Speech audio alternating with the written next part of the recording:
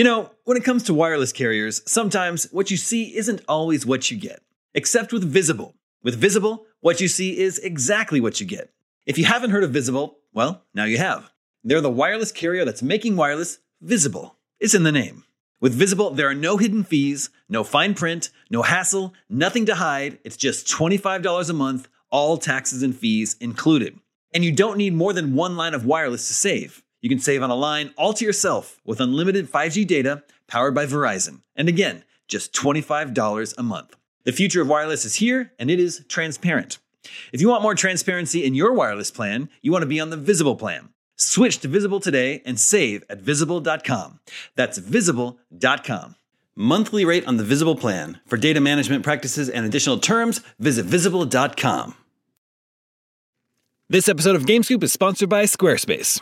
If you're looking for a way to make your business stand out and succeed online, Squarespace is the all-in-one website platform for you. They take the stress out of creating an awesome website, engaging with your audience, and selling anything from products to content to time, so you're able to focus on, everything else. In other words, you'll have more time for gaming. With the new guided design system, you can choose from curated layouts and styling options to build a unique online presence from the ground up, optimized for every device. And with Squarespace's integrated, optimized SEO tools, you'll show up more often to more people. Squarespace doesn't just make things easier for you. Checkout for your customers is made seamless with simple but powerful payment tools that allow you to accept credit cards, PayPal, and Apple Pay, and in eligible countries, offer the option to buy now and pay later with Afterpay and ClearPay. So whether you're just starting out or looking to expand your existing brand, be sure to visit squarespace.com for a free trial, and when you're ready to launch, go to squarespace.com/gamescoop to save 10% off your first purchase of a website or domain. That's squarespace.com/gamescoop for 10% off.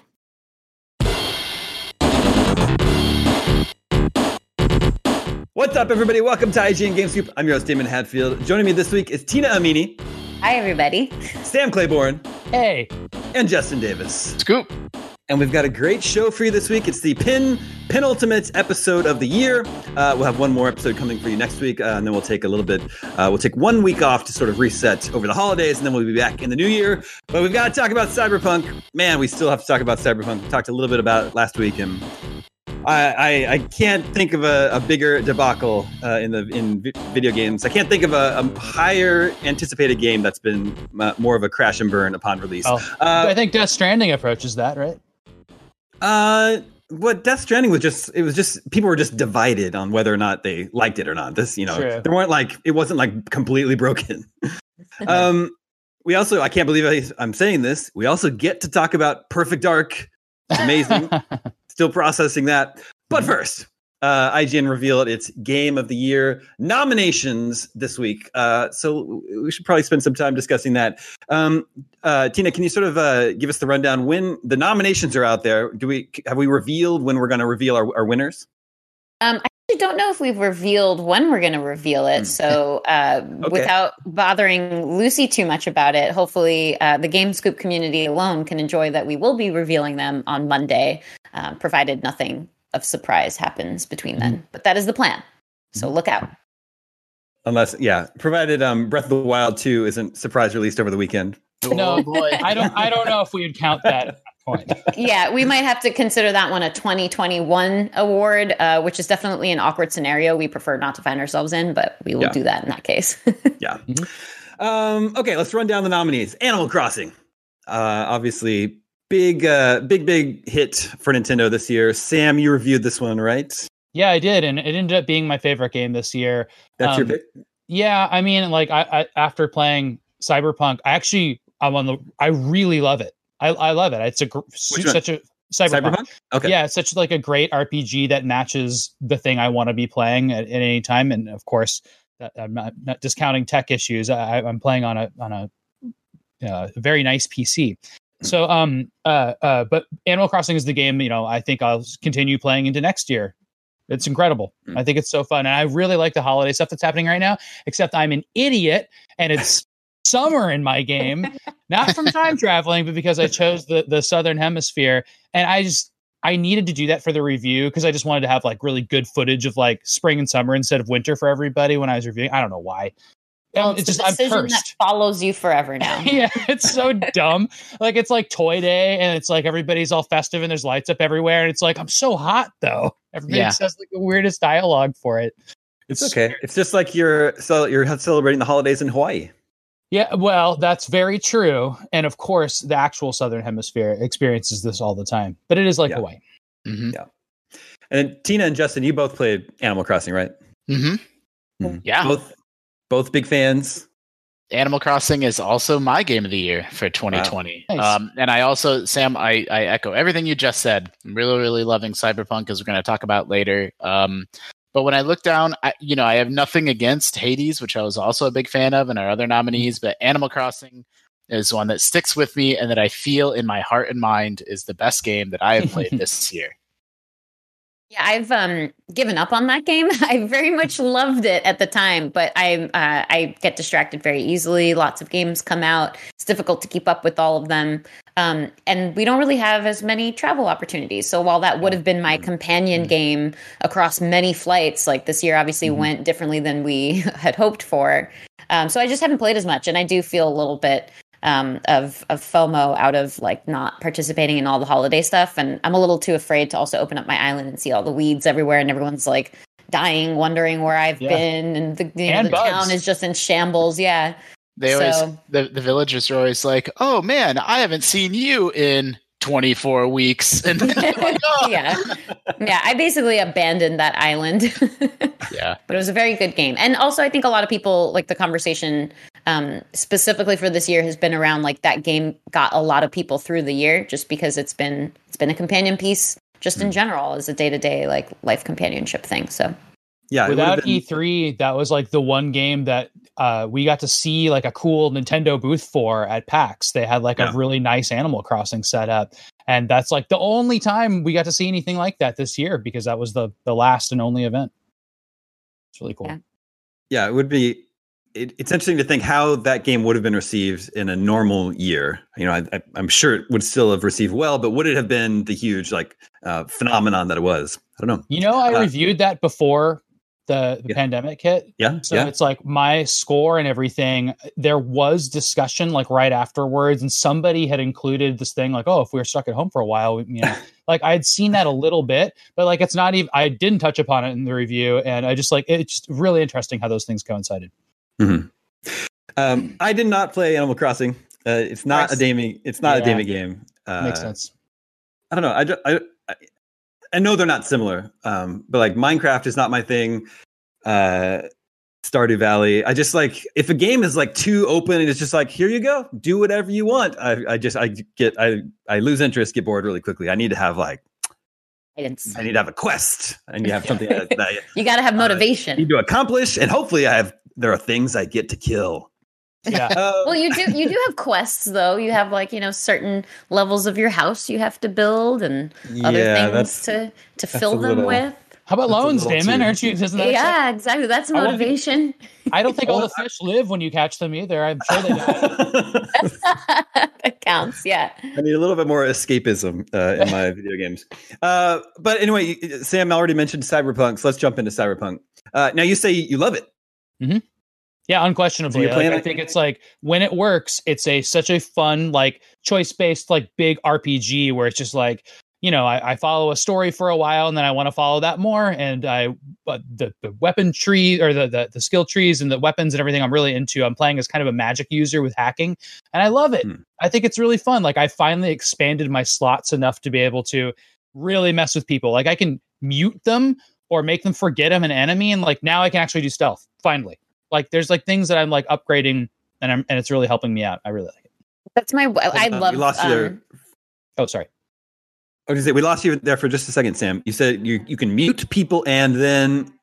Oh, I can make them forget that I'm an enemy, or I can change their hearing, and so now I'm like actually playing a stealth build, which I couldn't do for a long time because the stealth was frustrating. Yes, and that's like my one of my criticisms about the game, although it's like possibly top 5, honestly, for me this year, because I'm really enjoying it. I'm really enjoying the main storyline too, and obviously all the side missions that kind of tie back into the main story, which is what I've been focusing most of my attention on. So I'm loving all of that. I'm loving all of the characters. But yes, one of the downsides is that you were supposed to be able to play this game as like guns blazing, stealth, hacking, using the various abilities that you have at your disposal. But I'm finding it mostly successful as a guns blazing type of game. Sure. Unlike something like even Assassin's Creed Valhalla or Ghost of Tsushima this year, where you can actually go get through an entire level in a methodical way with stealth. I felt like there were so many levels where I try to go stealthily and then things just go to complete utter chaos before I know it. And I'm not about to try to even reload previous saves to get around it, just because it feels really impossible to get around stealth. And I've been increasing all of my abilities, and I saw the whistle and the ping and the one that like distracts enemies from thinking that you're an enemy, where they get confused and they walk away. But it hasn't been a balanced enough experience to feel like a proper stealth game to me. But I still have been loving the hell out of the game. You get rewarded for killing people. I mean, like, that's the thing too. Like, if you just avoid everybody and go through the game, like, you get less XP and less cool weapons and money and everything. So it's like, you kind of got to kill everybody at some point. I always give up. Yeah. I like get through a lot of it, and then I'm like, it's fine. Yeah, for sure. And Justin, how about you with Cyberpunk? Yeah, I love the game too. All the criticism that I sort of leveled at CD Projekt last week for the state that the game launched in on consoles is, super valid and legitimate. But I switched to the PC version of the game, and I'm so impressed with what they have pulled off, and I'm excited to see it, just get better over time. And it does make me a little bit sad because I wished it could have launched in this state. Like the level of environmental detail and like the thoughtful nature with which you can build like your V. I don't think the game is getting enough credit for that. Like, the game is still in sort of its meme state right now, where like, look at how broken the AI is. Now these cars disappear, and like, the game deserves that criticism. Like, it's a bummer, but I think that's overshadowing how impressive. There are so many systems at play and so many ways that you can develop your character that this is much more of like an RPG than I think that it's getting credit for at this stage. Like, to build a stealth character, it's not just about like, well, here's the stealth tree, so I put points into the stealth tree, so now I have a stealth character. Like, you need to put silencers on your weapons. Like, you need to take perks from other trees in the hacking tree that like also enable stealth and make it easier. I didn't even know about silencers. Yeah, you can. Tina, we lost your video. Oh, whoops. Maybe your lights just went off. Can you see? I'm just. Where am I? Pay the power bill. That was very strange. You know what? It's a bad connection. I'm sorry about that, guys. Oh, okay. It's my cable has a really bad connection. It's coming back. Oh, there you're back. So that's what I'm most excited about, and most like I'm excited to replay the game when it is finally in like a really, really great state, and I'll probably replay it on console because I saw somebody do a build where they basically they put all their points into shotguns, and then each time they kill an enemy, they move faster. And so the build is basically Sonic the Hedgehog with shotguns, where they sprint all around like a crazy person, shotgunning everybody in the face. And that's completely different than the way that I'm playing the game. And from a game design and like character build standpoint, like that's really hard and impressive. Like, so I really, really love the game, and I love the writing, and the situation around launch just makes me sad. I was saying on social media that like it'd be so much easier if the game were just bad. Like, if it were bad, it would be bad, and then everyone, and then it would be bad, and we'd all move on with our life. But like the fact that it's like 3/4 amazing and like 1/4 broken makes it just a lot harder game for me to like sort of fit into my mind right now. Yeah, 100% agreed with basically everything you just said, Justin. I think the RPG element is really astute. Like, there's a lot to discover there. I think the criticisms of them comparing the open world to something like Red Dead's open world, Red Dead 2's open world is obviously, it's like night and day. Those aren't exactly... sorry, do I need to stop again? Well, your audio sounds worse now. Yeah, it's doubling up. Yeah, it's coming from the... Here we go. How's that? Yeah. All right. What was I saying? Yes. RPG elements. Thank you. Yeah, so the RPG elements, that makes a lot of sense to me because the open world, like I'm not much of a player that loves, unless the open world really pulls me in, where there are like natural events happening, like random events that are happening that you can kind of chime in on, and it feels like it connects back to the story. That's my preference, but I don't really feel pulled in by the world outside of how beautiful it is. Like there's levels of detail in the design specifically, like even to the fine elements of, the trash in this room looks different than the trash out here. So I think design wise, they've really pulled off something gorgeous, but I've seen the footage of people like, blasting off their guns with a bunch of pedestrians around, and then you turn around and you turn back and the game like loads in normal pedestrians that haven't encountered you, like shooting around. So I think there's like a level of playable detail that maybe isn't there. And I think that ties back to expectations not measuring up in that sense. But from what you do have in the game, the hype and the marketing aside that maybe didn't live up to that, what you do have in the game, I think, is a really enjoyable experience. And I love Pan Am and Judy and Johnny Silverhand. I think Keanu does a good job, despite what Tom said in our review. I love how he appears to talk to you. It's so clever. Like it's really unexpected because it'll be in like a small side quest and he'll pop in and he's always doing something physical that's interesting, like sitting on a chair you wouldn't expect, or like being up on a ledge, or like right there. It's just so cool. And I love when you hear him and then you're like looking around like, where is he talking to me from? And then you find him and it's like the coolest thing. Graphics wise, like out in the desert, oh my God, that game gets pretty. It's kind of crazy that they focus so much on the city and neon and rain and everything. And they got a lot of that right. But like once you get out there and go looking back at like the skyline, it's the coolest thing. I love it. It's like a Vegas shot. Exactly. It's just interesting to hear you say that because I'm playing on Xbox Series X, and of course, it's not an Xbox Series X game. It's an Xbox One game that I'm playing on Series X, and I wouldn't say that this version is particularly, good looking. There are other games I played this year, Ghost of Tsushima and Last of Us Part 2, that are much better looking games than Cyberpunk on Xbox Series X. So, it's so is just a story of two games, right? Well, it's CD Projekt Red. Their roots are in PC game development, right? Like that's like their heart and soul. They're a PC game developer. So I think we're just sort of like being reminded that that's the version of the game they were really giving all of their care and attention to, right? It's just they nailed the console versions of The Witcher. Like that's the thing. It's like that was the crossover that really worked for so many people. And Witcher 3 was just like such a great console RPG. I think they expected to be able to do that again. I don't know.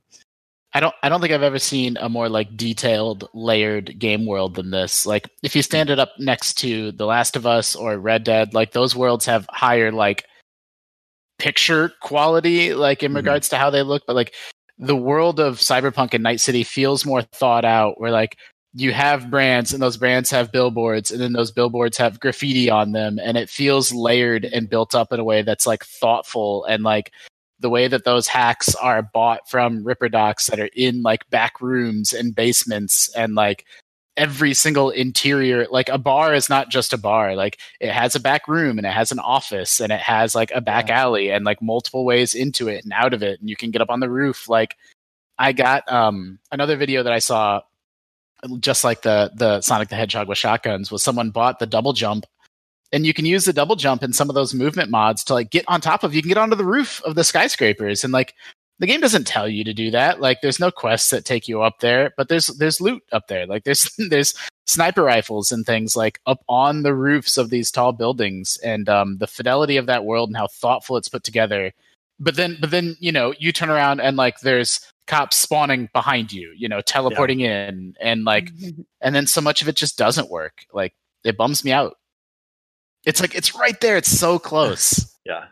I'm definitely enjoying it. So, it's totally my kind of game. But I'm like 10 hours in, which I think I only saw the title screen after 8 hours. Yeah. We were talking about how Assassin's Creed is like 5 hours to title screen. Cyberpunk for me was 8 hours to title screen. Is this longer than Wolfenstein? Is this the longest one? Wolfenstein's was like that too. Remember that? Yeah, but it wasn't 8 hours, I don't think. Yeah. Well, they also said specifically they wanted to make the main campaign a little they just through research saw that a lot of people didn't finish Witcher 3. That's right. So yeah, I think they're trying to strike the balance of like, you can burn through and just do the main quests here, which I found like a lot of the side quests to be less than enjoyable experiences, even though they do switch them up occasionally. Like all your, I forget his name, but the AI that you interact with where you can chase down all of his vehicles. Delamain? Yes, thank you, Delamain. Like there's Easter eggs in each and every single one of those, so it just feels like diminishing returns to an extent, as opposed to the main quest, which is thrilling, and I'm really close to the end, and it's become quite a mind F with no bleeping, and I'm really enjoying that. I just love like a narrative that kind of challenges my thinking, like, do I know this person? Do I like this person? What should I do? I love that kind of story. Yeah, I've been trying to think about how to suggest side quests to people, and I've played a lot, but not nearly all of them. And I think the romance lines are totally worth doing. Like, there's certain characters that have romance lines, and like you don't have to play them as romanceable characters, but they're so in depth. It's like I can't believe, and I think they contribute to the multiple endings too. So it's like I'm surprised they don't kind of show you those more, because they just kind of fade into the gigs and everything. Like there's just so much to do. It's hard to cut through that. There's a lot to do.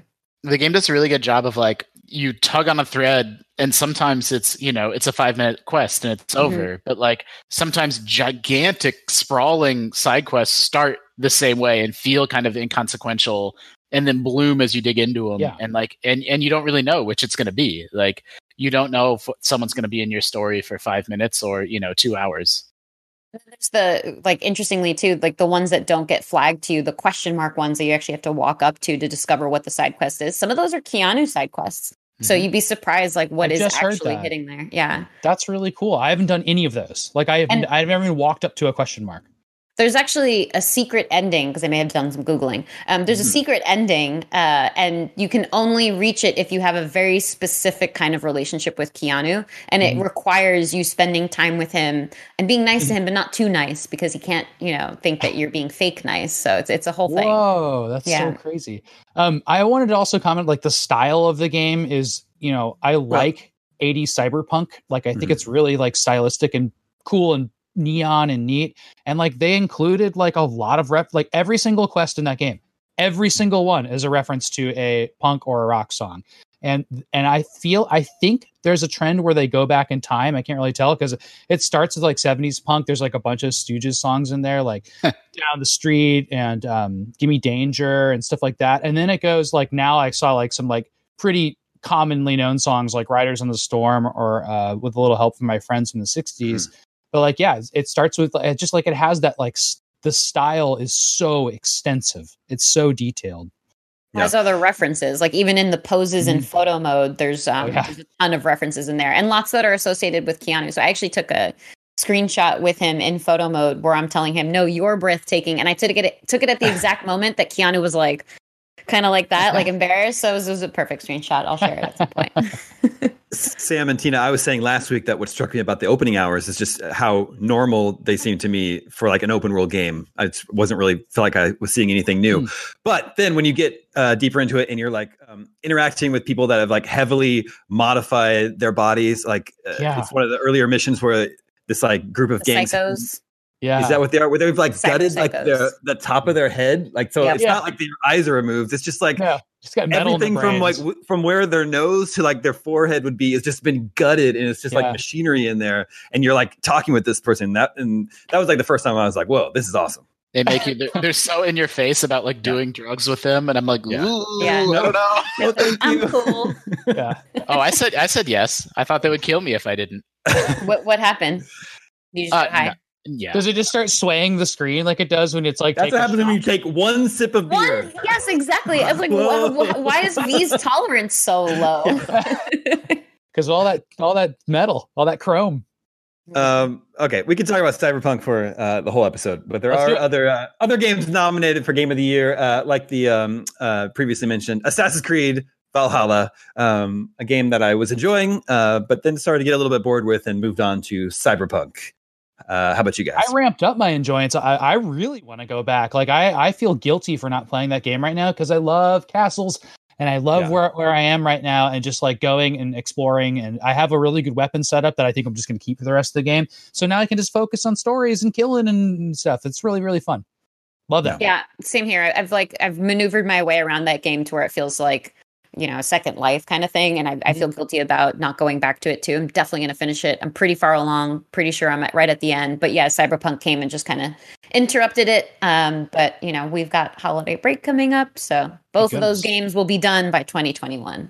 Agreed. Yeah. I enjoyed my time with it. I think I talked about it on Scoop several weeks ago, where like I didn't make a deliberate decision. Like I'm done with this game. It's like the decision was just kind of made for me. It's like you have a menu of options to choose what to do every evening, and it's like Assassin's Creed was always like the fourth choice. I'm like, I don't want to play this more than I want to watch Mandalorian or play Astro or play play some of the other games. And now Cyberpunk has obviously taken it over. So not quite good enough to earn a spot at my table. I will say I'm looking up, because this is the only way I play games anymore ever since my career. So every time I play a video game, I also take notes. So I'm refreshing my memory and I'm pulling up my notes. And there's 3 points I'd like to bring up about Assassin's Creed Valhalla.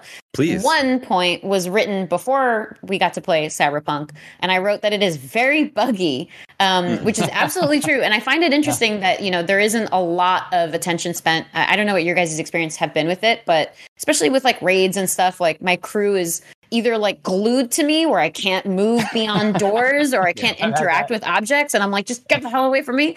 Or they're like completely far off somewhere else, like, running in circles around themselves. So it's frequently pretty broken. I've had to reload a couple times because I couldn't like swap a weapon for some reason. But once I reloaded, I was able to swap that weapon suddenly. So it's been interruptive, but fortunately the way that, autosaves and my own saving habits works, it hadn't been too disruptive, but it certainly existed. And then I wrote down that I kept looking up dialogue options in the hopes that my choice would mean anything down the line, and it never did. And I think that's just sort of the case for, like, that's the same in Cyberpunk too. Like, that's just the case for a lot of these games that are like, your choices matter. And it's like, your last 3 choices matter, but nothing beyond that actually did. And then the other thing was just sort of like a general thought of, in any game that has dialogue options, you have to think about the shorthand and how that shorthand translates to what you're actually going to say. And I wrote that nobody's talking about the fine art that is translating lines of dialogue into shorthand form, because I've gotten like wildly differing results from expectations and from other games. But in this case, it was really on par. Like I never felt surprised. Whereas like in early Mass Effect games, I definitely felt like, whoa, that's not what I meant. That was said a lot more aggressively than I was expecting. Yeah, I noticed that really a lot in Cyberpunk, where I have noticed, like, I don't know what the meaning of the shorthand is. It's rare. As you said, it's gotten so much better. But sometimes it'll be like, yeah, okay. Yeah. And like, if I texted that to somebody, it'd be dismissive, I think, Yeah. But then like, I'll choose that to be dismissive and it would be like, oh, I'm so sorry about this. I really understand. You're going to get through that. That's like the sympathetic thing. That's only happened a couple of times, but I think it's funny. That's a good idea. Tina, that's a good idea, taking notes while you play. I should do a better job of doing that. Do you just use your phone? Yeah, I just use the Notes app on my phone. It's the only way I would have remembered those 3 points about the game that I wanted to make. Yeah. And sometimes I get like feature ideas and guide ideas and stuff. Sure. Yeah. Okay, next nominee, Final Fantasy VII Remake. I think all of us enjoyed that game, but I think maybe everyone enjoyed it a little bit more than I did. Oh. Well, first of all, I don't like the whole way that the game was like framed and rolled out as just being part one of who knows how many parts they're going to be and when we're going to get them. Yeah, it's literally not a Final Fantasy. It's just a starting fantasy. Yeah. I mean, without spoiling things, the best part about that game is that it's not a straight remake and sort of acknowledges and recognizes what comes before and makes really, really bold storytelling choices that I think remakes part 2 and 3, I'm so much more excited about them than I would have been. But that being said, it's too padded to be a Game of the Year front runner for me. Yeah, can you imagine going back to that game right now? Can you imagine how bad we'd all be at the combat in that? Like, it was so specific. Yeah. All the equipping, like I would equip things before each battle to be like ready for it. Like, that is no way. Yeah, I think another big criticism that people have of that game that I honestly didn't feel when I was playing through it in maybe it's only because this was my first experience with Final Fantasy VII since I hadn't played the original one. But yeah, people are like, it's not a full game. There isn't a full story. Like this is part one. And so it doesn't feel like it's appropriate on that level of comparison to other Game of the Years. Yeah. Here we are, 9 months after that game was released, and there's been no word on when the next part will be coming. That's true. Yeah, it's going to be like 4 years, right? Yeah. Anyway, it's the open world part. Like, how crazy is that? Like, exactly. This game opens up into a giant overworld. There's how is that even possible? And they got away with, a linear RPG. Like, it's fine. Not every RPG needs to be open world full of choice. Sure. Like, it can be point A to point B, but like when that's in a city, like I don't know what they're going to do with the open world. Like, I'm worried that they're going to punt it and still just have it be you're going to go from here to here to here to here. Because that is how the game technically plays out, right? Is that you start having those choices, but you definitely can't walk between these things. Like, there's an airship, and there's just like so much involved. Yep. Maybe they'll just do a dinky overworld overlay like they did in the original, and just have like you can land at this city now. Like, I don't know, that would be fine. The next nominee is my personal pick for Game of the Year, and I think maybe Tina's, and that would be Ghost of Tsushima. Yes. Wow, both of you. Ghost of Tsushima.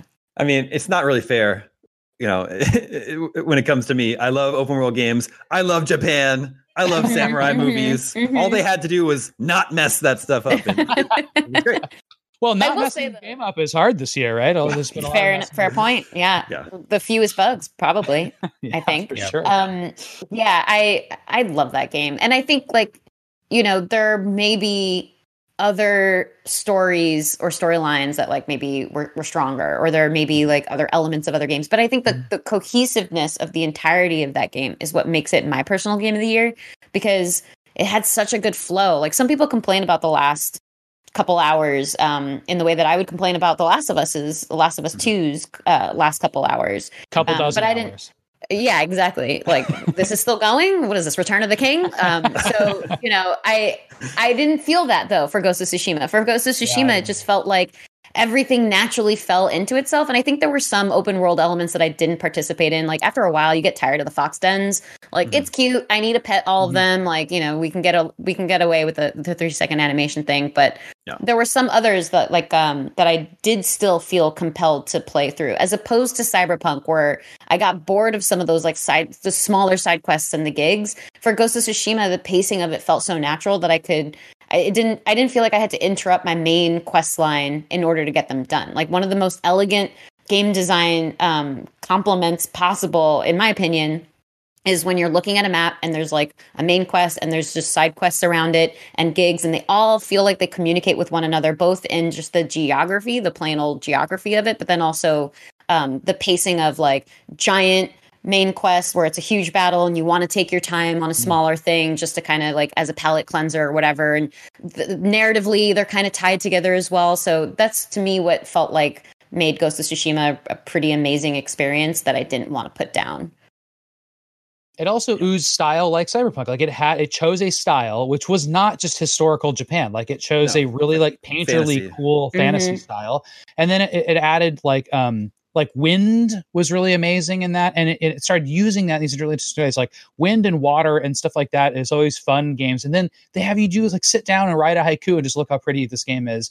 Things, and that's in engine. It's just like a static shot, and of course, photo mode is another really impressive aspect of this. But just stopping that game and looking around, I would physically do that. I would just stop, be like, man, this is amazing. And I'm doing that in Cyberpunk also, but it's a little bit sadder because I'm looking at garbage and people with half metal heads. But great to see birds flying in that game, though. Yeah. No birds in Cyberpunk. The cues in nature is a really, really clever masterstroke of just design, I think. And it's one of those things that feels obvious and inevitable in hindsight, but someone had to come up with that and implement it. That's the best designed systems are the ones that feel inevitable once you've experienced them. You move through the seasons geographically in that game, going south to north. That's such a cool idea. That's such a Zelda thing that you would think of, but it did it. I have 3 notes that I can read. Nice. That I haven't I haven't touched. Well, I just edited it for bolding, but I don't. So here on out, we need to have the Damie Awards and then the Tina notes. The Tina notes, at the end of every exactly. Year. Yeah. One is like a late game thing, but I don't think it's really a spoiler because I don't even remember what it means, honestly. Because I have the memory of a goldfish, and this is why I keep notes.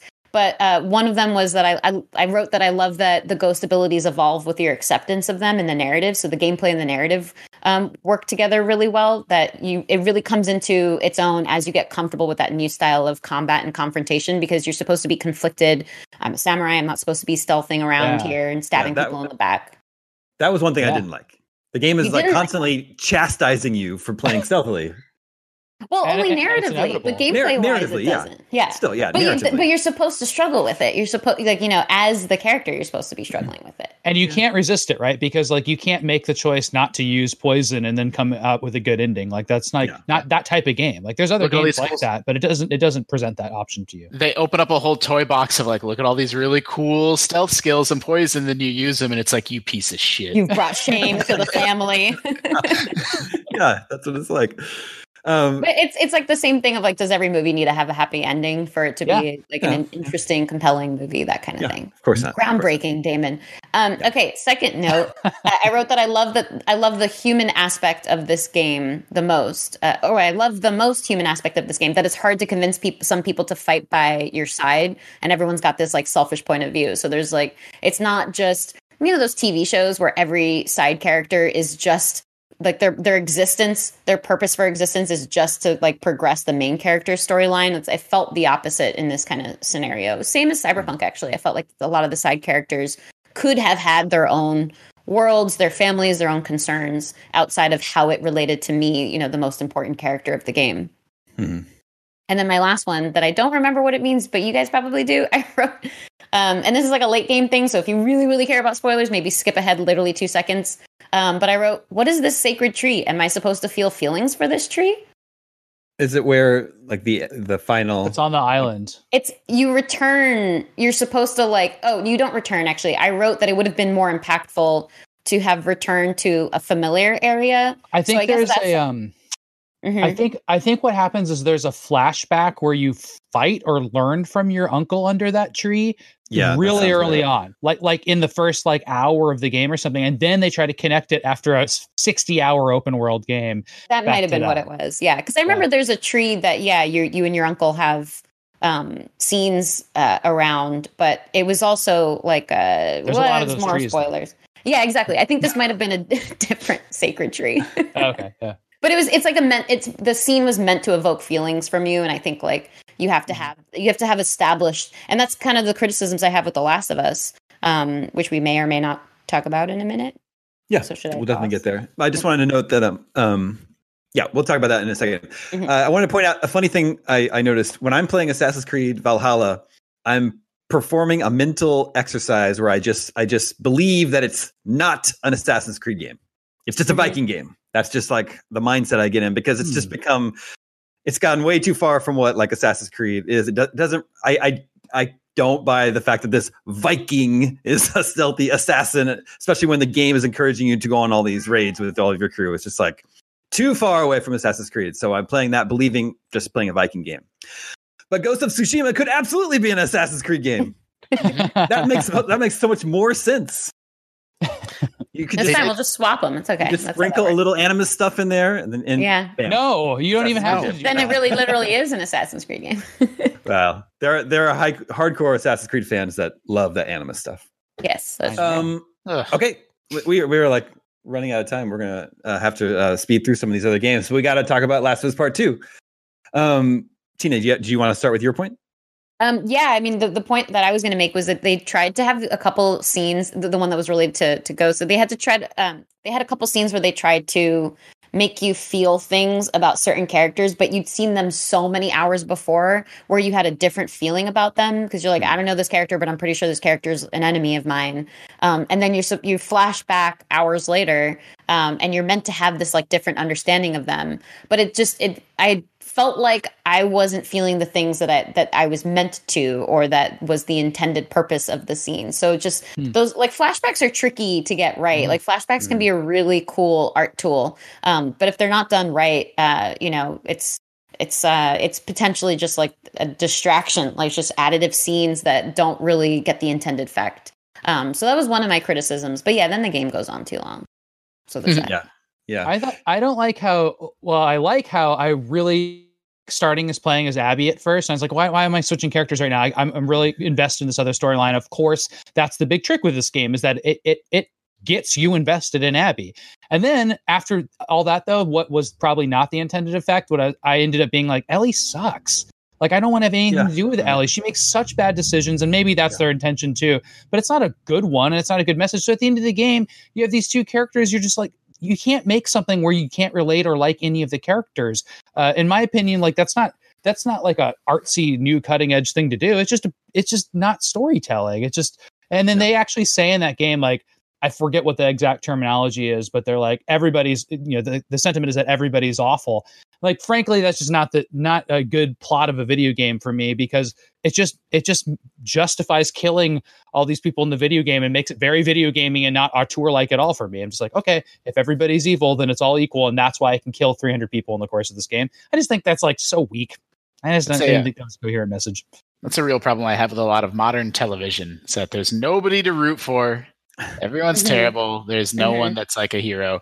I didn't really, I'm one of the only people, me and Seth Macy are like the only two people that didn't love Last of Us 1. So I didn't play Last of Us 2. I give the game credit for, I watched a lot of videos and saw a lot of coverage of the game, and like the level of detail in the game world, like Naughty Dog is on another level. It's really cool.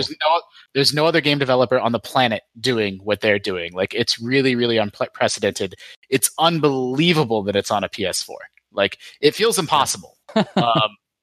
And so, like every technical achievement in the world, like they deserve credit for. From a narrative standpoint, I spoiled myself on the game because I don't think I'm going to play it, and I'm not going to spoil Last of Us 2 here, but I think my opinion would probably line up with yours, Sam.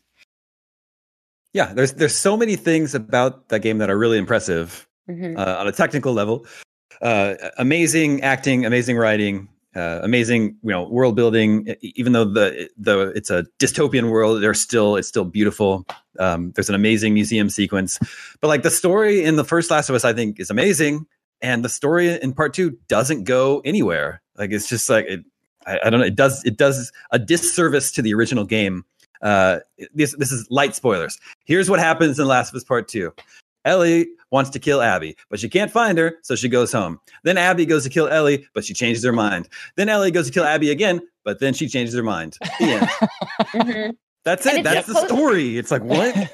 It's supposed to be like these kids that grew up in this, post-apocalyptic world have very different understandings of what family means, have very different understandings of what right and wrong means. So it's supposed to be the trajectory of them struggling with it. And then you, as the player, also struggling with it because you're seeing different sides of people's stories. So ultimately you're like, oh, okay, I'm understanding certain context about The Last of Us 1 and how that may have impacted how these characters feel in The Last of Us 2.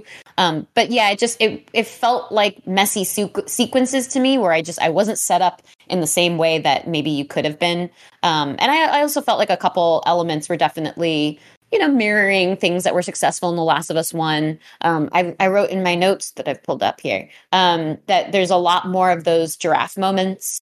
Those really interesting, quiet moments that you're supposed to kind of reflect. But it didn't carry the same weight. And maybe it's to my own fault for doing that constant comparison in my head to The Last of Us 1.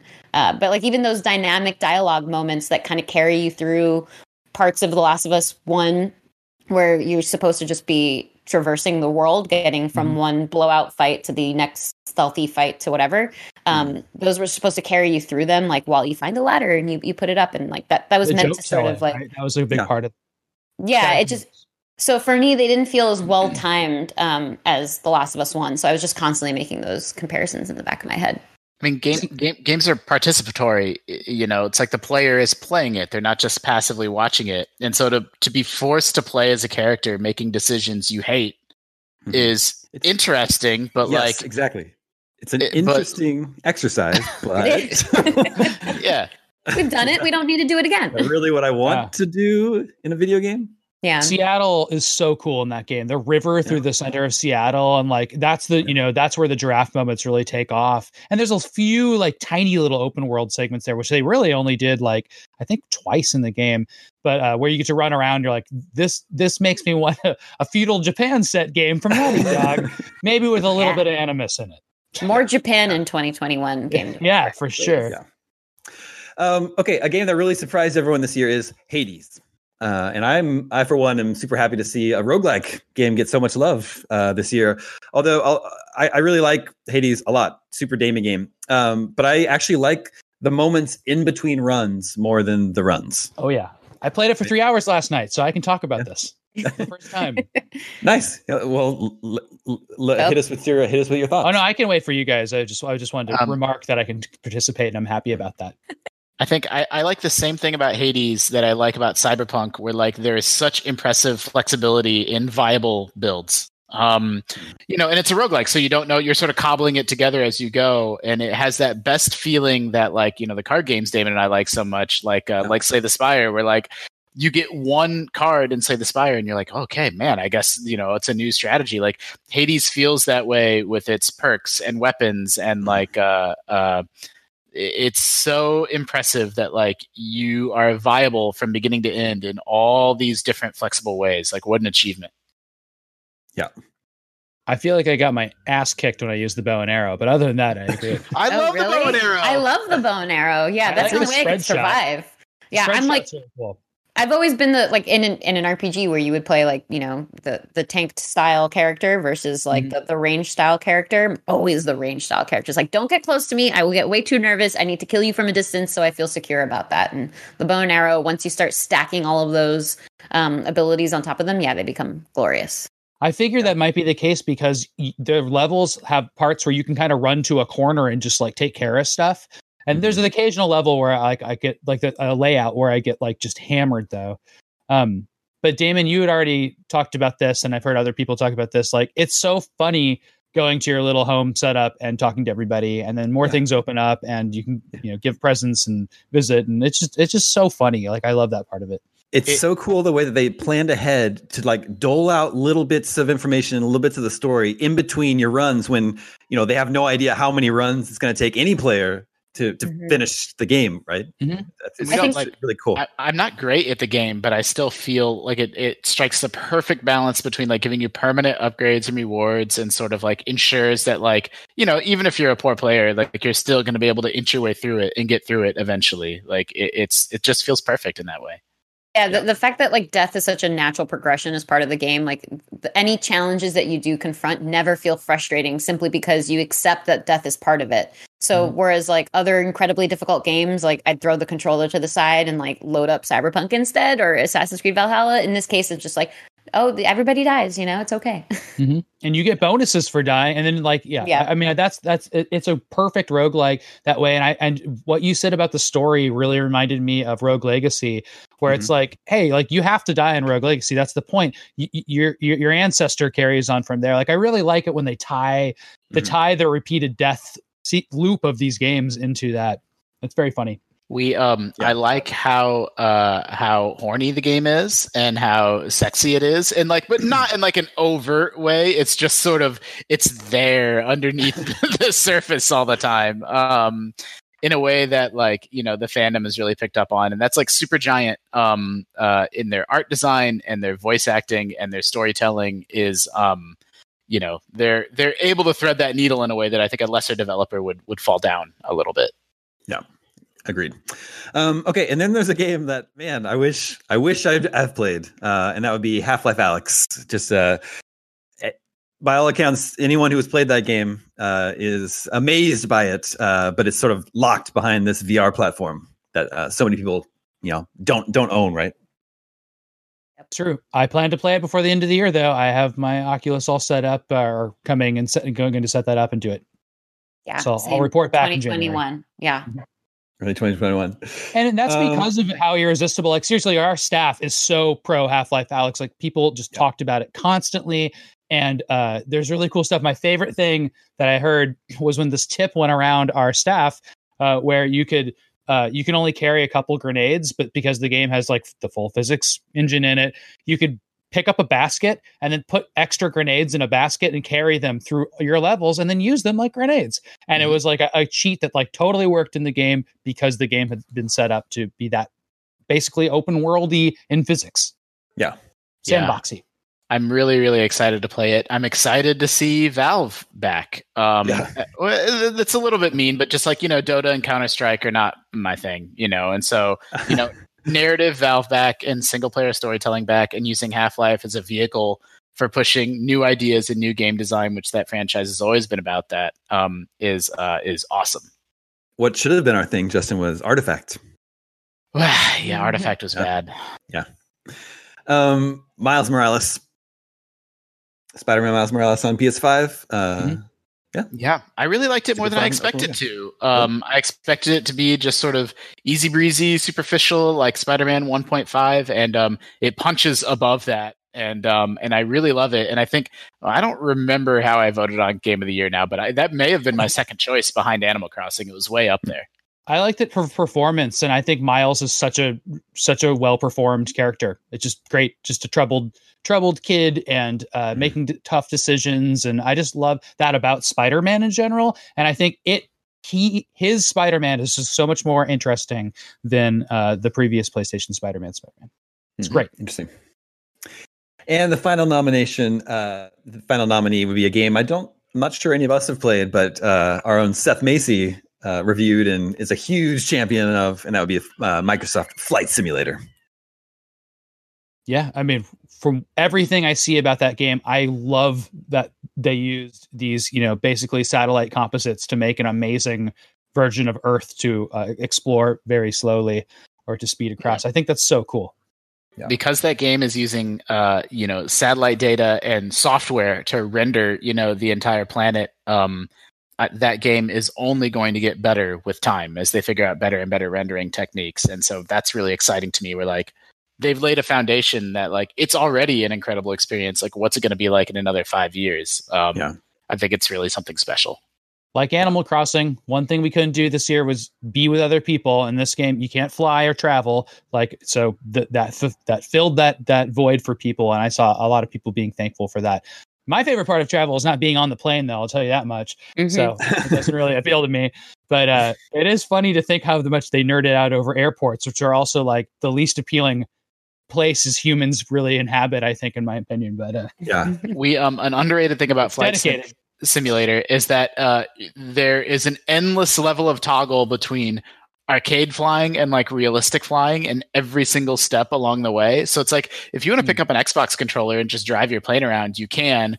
Or like at the extreme most simmy level, you have to go through the entire pre-flight checklist to like have a plane take off. It's like 87 steps of like flipping individual switches and like checking things. Seth says it's impossible if you're not like a real pilot. And like, but then everyone decides like where on that scale are they for themselves. Like, okay, I want to skip the pre-flight checklist stuff, but I want it to be, it's still a fairly realistic sim experience. The less I know about how planes are operated, the better, in my opinion. I've always this is all super freaky to me. Criticize them. Yeah.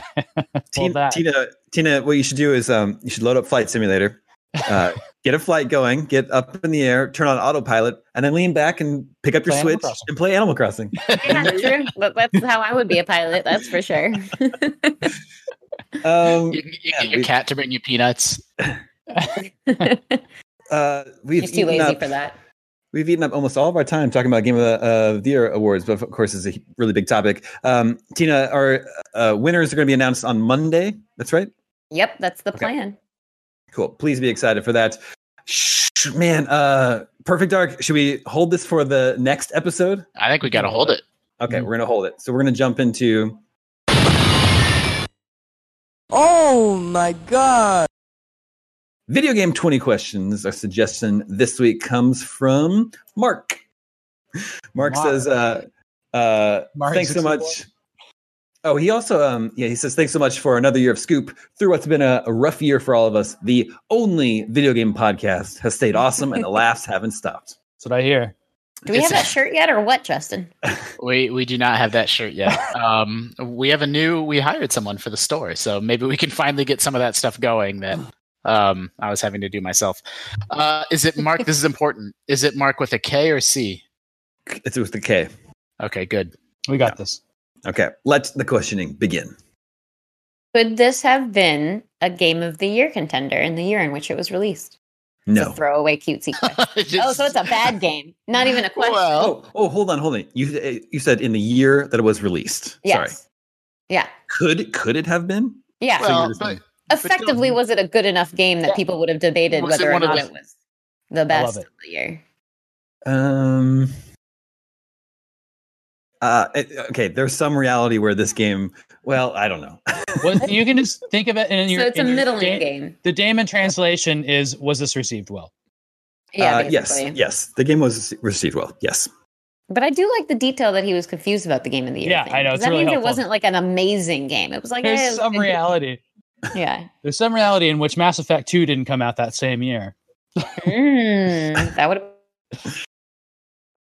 But this sounds like it also could be pre-Game of the Year consideration stuff, because I actually read a Video Game History Foundation article about when people started picking games. And it was That's what I was just going to say. It's like it makes me think that this is a 90s game. Like the Game of the Year is a modern-ish construct for our industry. Is this a 90s game? Yes. Cool. Good work, everybody. It was useful. That was really good. 2 questions and we have the decade. Yeah, that's really good. Did this come out on cartridge? Yes. Did this come out on an SNES cartridge? No. Is this game tied to a license? No. That's 5. Does this game have contemporary sequels? No. Did this game come out on a Sega Genesis cartridge? Yes. Yeah. Genesis, but not Super Nintendo. Not a Sonic game. Probably means it was an exclusive. Is this on Genesis collections these days? Yes. Ooh. So renowned enough. But not licensed, so it's not like the Disney collection. Yeah, it's going to be like Bejeweled or Beyond Oasis or one of the B games. B games? I'm just making that up after I said those 2. Is it a Capcom game? No. Okay. Is it published by Sega? Yes, and that's 10. Okay. Is this a puzzle game? No. So it's not Mean Bean Machine or not Bejeweled. I said Bejeweled. What did I mean? Columns. Columns. Sorry, yeah. Yeah, I was picking up what you were putting down. Mm-hmm. Sega game, but not Sonic because it doesn't get contemporary sequels. I don't know. Golden Axe, like it did. So it's not Streets of Rage. Yeah, it could be one of the Golden Axes. Was this game originally? Well, yeah. Was this game also known for being in the arcades? No. Cool. Is this a action RPG? No. Oh, so it's not it could be Phantasy Star because that's just a straight up RPG. But that had a sequel this year. Phantasy Star Online. I know that's a different thing. Okay, we can ask if it's an RPG. Well, I'm trying to think. Is this a platformer? No. Oh no, we were doing so good. So we got sports game, racing, RPG. Like what? I guess it's an RPG. Sega. Does Sega only have Phantasy Stars? As an RPG? I mean, no, they had Shining Force. Oh yeah, Shining Force. That's a good example. And then there's also real-time strat stuff, but I don't think a lot of those are published by Sega. Not a platformer. Do you play as a human? No. That's 15. It's altered. Oh no, it's an arcade game. Yeah, it's an arcade game. Also, you're a human that's altered, aren't you? Yeah. Well, technically, you're an altered beast. I think what you are is a beast that turns into a human. It's not altered human. Yeah. That's so the stupid. Backstory is that it's stupid. I love it. What the heck is this? I mean, it could be one of the Phantasy Stars or Shining Forces. You could be a robot. Yeah, you could be a robot, but like it's not Vector Man because that's a platformer. Is it? It is. Yeah, yeah, he's shooting things, but yeah. Oh no. This is weird. This is weird. I was a Genesis kid growing up, but we've eliminated a lot of the obvious suspects. Have we mentioned this game yet? You've not mentioned. No, you haven't. Okay, is it an RPG? No.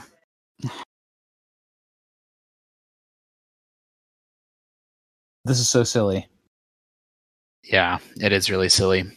Could this be a Sonic game because it's a Sonic game and there isn't a Sonic game this generation or something? No, you asked. I don't remember exactly what you asked, but it was something like, "Is it still getting sequels today?" Like, yeah, because like Spinball, and then that doesn't have a sequel, so he would count that. Damon wouldn't do that to us. I think he would. Do you play a Sonic the Hedgehog, or is Sonic the Hedgehog in this game? Yes. Whoa. Wait a second. Sonic Spinball is not a good game. That wouldn't have been a Game of the Year contender. It's hard to tell. Yeah. Let's see if this is a pinball-based game. Okay. Show me pinball-based game. Yes. Is this Sonic Spinball? Yes, it is. It's 20 Wow. I like that game. I like that game. That's probably the best Sonic game. I owned it, so I was really disappointed in it. That was good. Damon. That's my line, Damon. That's what I say about the Kirby miniature golf game all the time. The best Sonic game is Sonic Spinball. Just when things were dying down, Damon, now you just kicked them all back off again. It doesn't die down. It doesn't. You gotta thumb them in the eye once a year or so. It's the holidays. Merry Christmas, you filthy animals. That's your Dammy award. You monsters. Yeah, Sonic Spinball. I thought that game was well received, and I actually kind of like that game. But nicely job, you got there. Mm-hmm. Well, okay. It took some psychology from the very first question onwards. Yeah, as per usual. Yeah. That is going to be all the scoops we have for you this week. We'll be back next week with the Damie Awards and Perfect Dark and a bunch of other fun little surprises. So thank you to Justin. Thank you, Tina. Thank you, Sam. Thank you to Borba, working behind the scenes. My name is Damon. This is IGN Game Scoop, and we're out.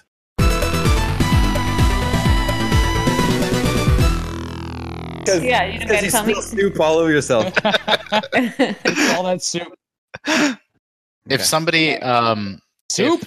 If someone wants, if you can find me a man that knows how to eat soup without it getting all over their shirt, you thought of a straw.